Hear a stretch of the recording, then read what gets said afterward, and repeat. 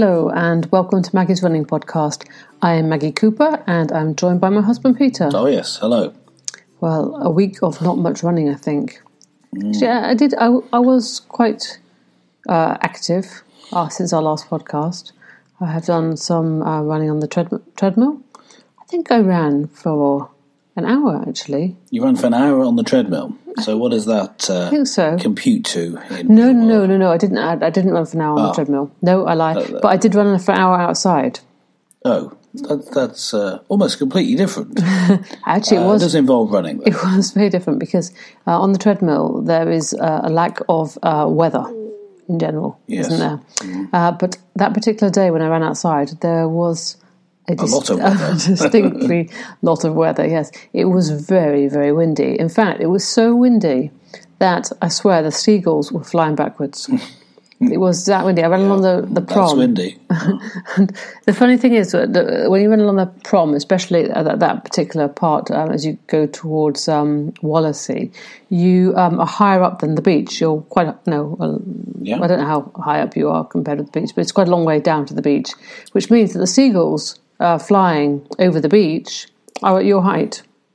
Yes. So you're almost like eye to eye with the seagulls. Which were racing. Racing the seagulls. I wasn't racing them because they were flying backwards and I was trying to go forwards. It was so windy. I mean, I set out not to run very fast, and I didn't run very fast. It was really. So you achieved your aim. I achieved my aim, yes, but it was really hard work. I just thought I'm just so unfit. It was about 7.5 miles or something like that. It was just very, very. Well, it wasn't an unpleasant experience. It was just that I was very surprised how slow and useless I was. So there's quite a lot of work to be done to get fit, but my foot still hurts. So it's a sort of this kind of fine balance between doing enough to keep fit and not doing too much that it hurts my foot. Yes. And I did. Did I go down to the? I didn't go down to the running club on the Monday. For whatever reason, probably had some good excuse not to go. I can't remember. Oh, I know. I did have a good excuse for not going. I had to go to the school for a parents' evening, so that was a reasonable excuse. But so I didn't do that. But I did go on the elliptical machine in the gym as well, which I think is quite good exercise because it doesn't really hurt my foot. I think it's good for. I don't know what other injuries it might be useful for. Obviously, if you've got something wrong in your knee, then it's probably not going to help. But certainly, anything that involves, that you're having trouble with impact, you haven't got any impact when you do the elliptical.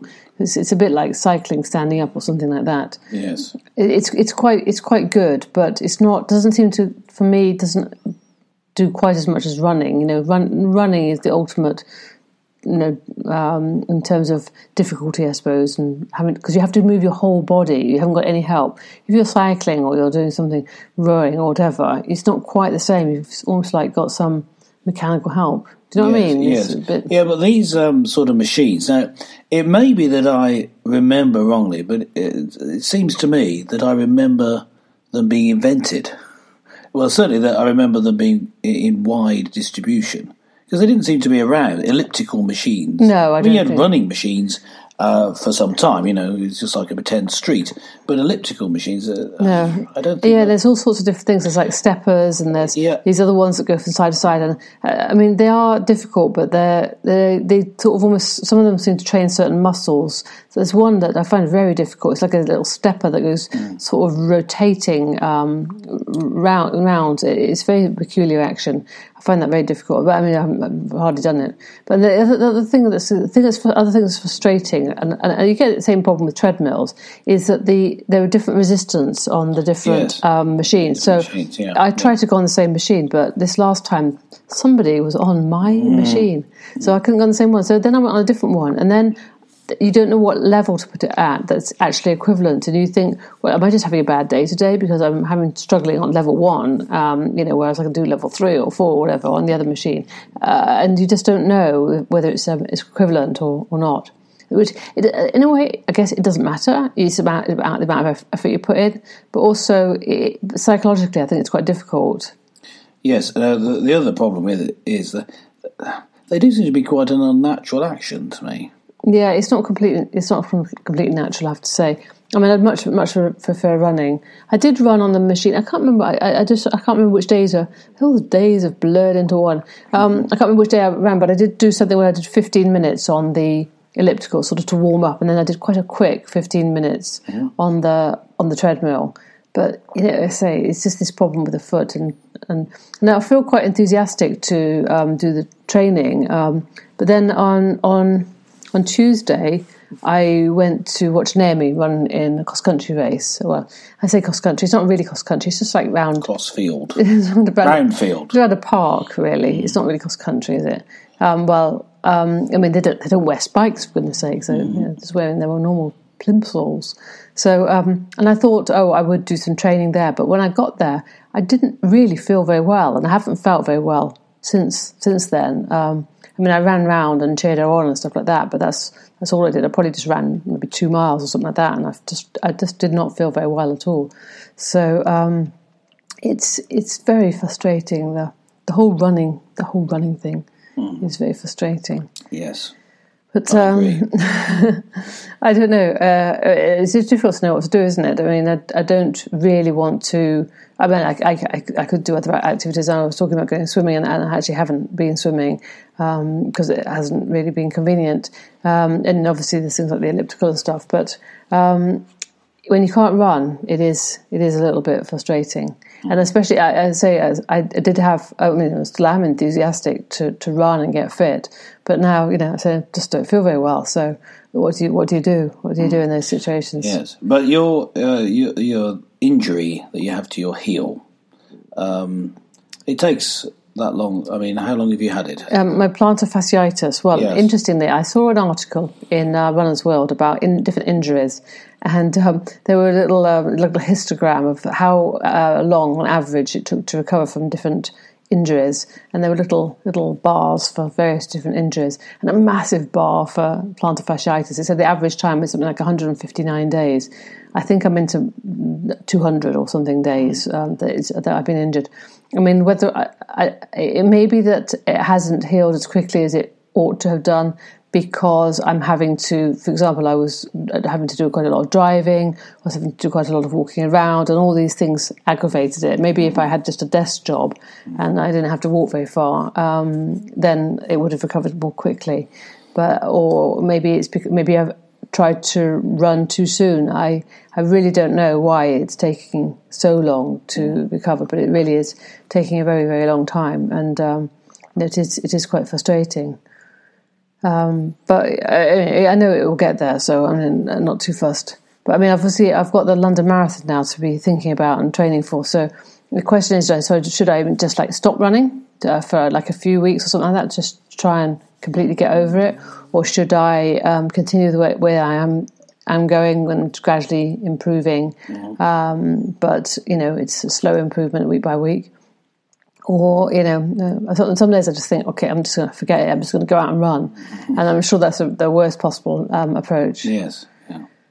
But, so anyway, that's that. But go back to the cross-country race for the kids the other day. That was quite funny to watch. It was a very windy day, and they sort of sprinted off. These little kids will sprint off, and then they sort of got stymied by this wind blowing in their faces. But they were all very enthusiastic and stuff. Naomi did all right, but she didn't do as well as she did the last time. I'm not sure that she terribly enjoyed it. I'm not really sure why. I think maybe she was just tired.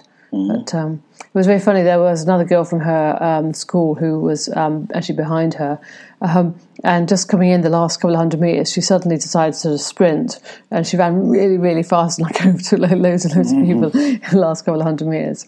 It was a classic example of very bad pacing, but perhaps better doing it that way than to blow up. Psychologically, it's better. You go fast at the end. It just looked really, really funny because she was so quickly at the end. She's just sprinting past everybody. So I wish I could do that.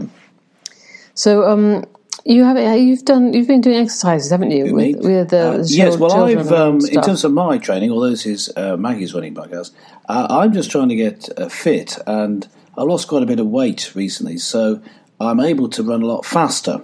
So I've done a shorter, faster run, and I run up and down the steps, which you've heard me say before, running up and down the town hall steps, trying to imitate that Rocky film. And I can do it very quickly now up the steps, like going up an escalator. I can do. You're talking about the weight loss is an interesting thing, isn't it? Because I was talking about it several weeks ago about this basically cutting out the carbohydrate in one's diet and increasing the amount of fat, and basically that's what you've that's what I've done. You see, I thought that in the past I'd managed to reduce my weight whenever I went up a bit by doing lots of exercise. And at the same time, however, I used to cut out cereal in the morning. And I think that's what did it. And the exercise did almost nothing. Because thinking about it, looking back in it, if you think about how much exercise you need to do to remove even a pound of fat from you, you've got to do a lot of exercise. It'd be hours of exercise. There's no way what I did could have removed it. So it's the removal of carbohydrate. Carbohydrate, it seems from all the data we looked at, is what makes fat. Fat in your diet doesn't equal fat on your body. So, I've cut out a lot of carbohydrate, not all of it, but a lot of it, and I've eaten more fat and protein, and I've lost something like 25 pounds over the summer till now, and it's continued to come off a pound or two a week. And so what that's meant is I can do more exercise. So there's an interesting observation, of course, that slim people do more exercise. But it's not necessarily the exercise that makes them slim. And that's what I found. Losing weight makes just a huge difference, just the amount that I've lost. Now I can run easily. I can even get up and down easily. I'm more flexible. I walk differently because I've got less weight. Just that little bit of extra weight makes a huge difference. And a lot of people, I think, who are depressed, and people talk about it being their weight. I think, you're talking about this, people generally are talking about a sort of an epidemic of depression. Maybe some people are just too fat and need to cut out the carbs. I'm not sure they say they're too fat, but I do think that the carbohydrates have an effect on your mental state as well. Because I think that you get tired more quickly, and you got this up and down, sort of almost like a roller coaster. Having a fat-based blood sugar. Keeps you keeps that steady.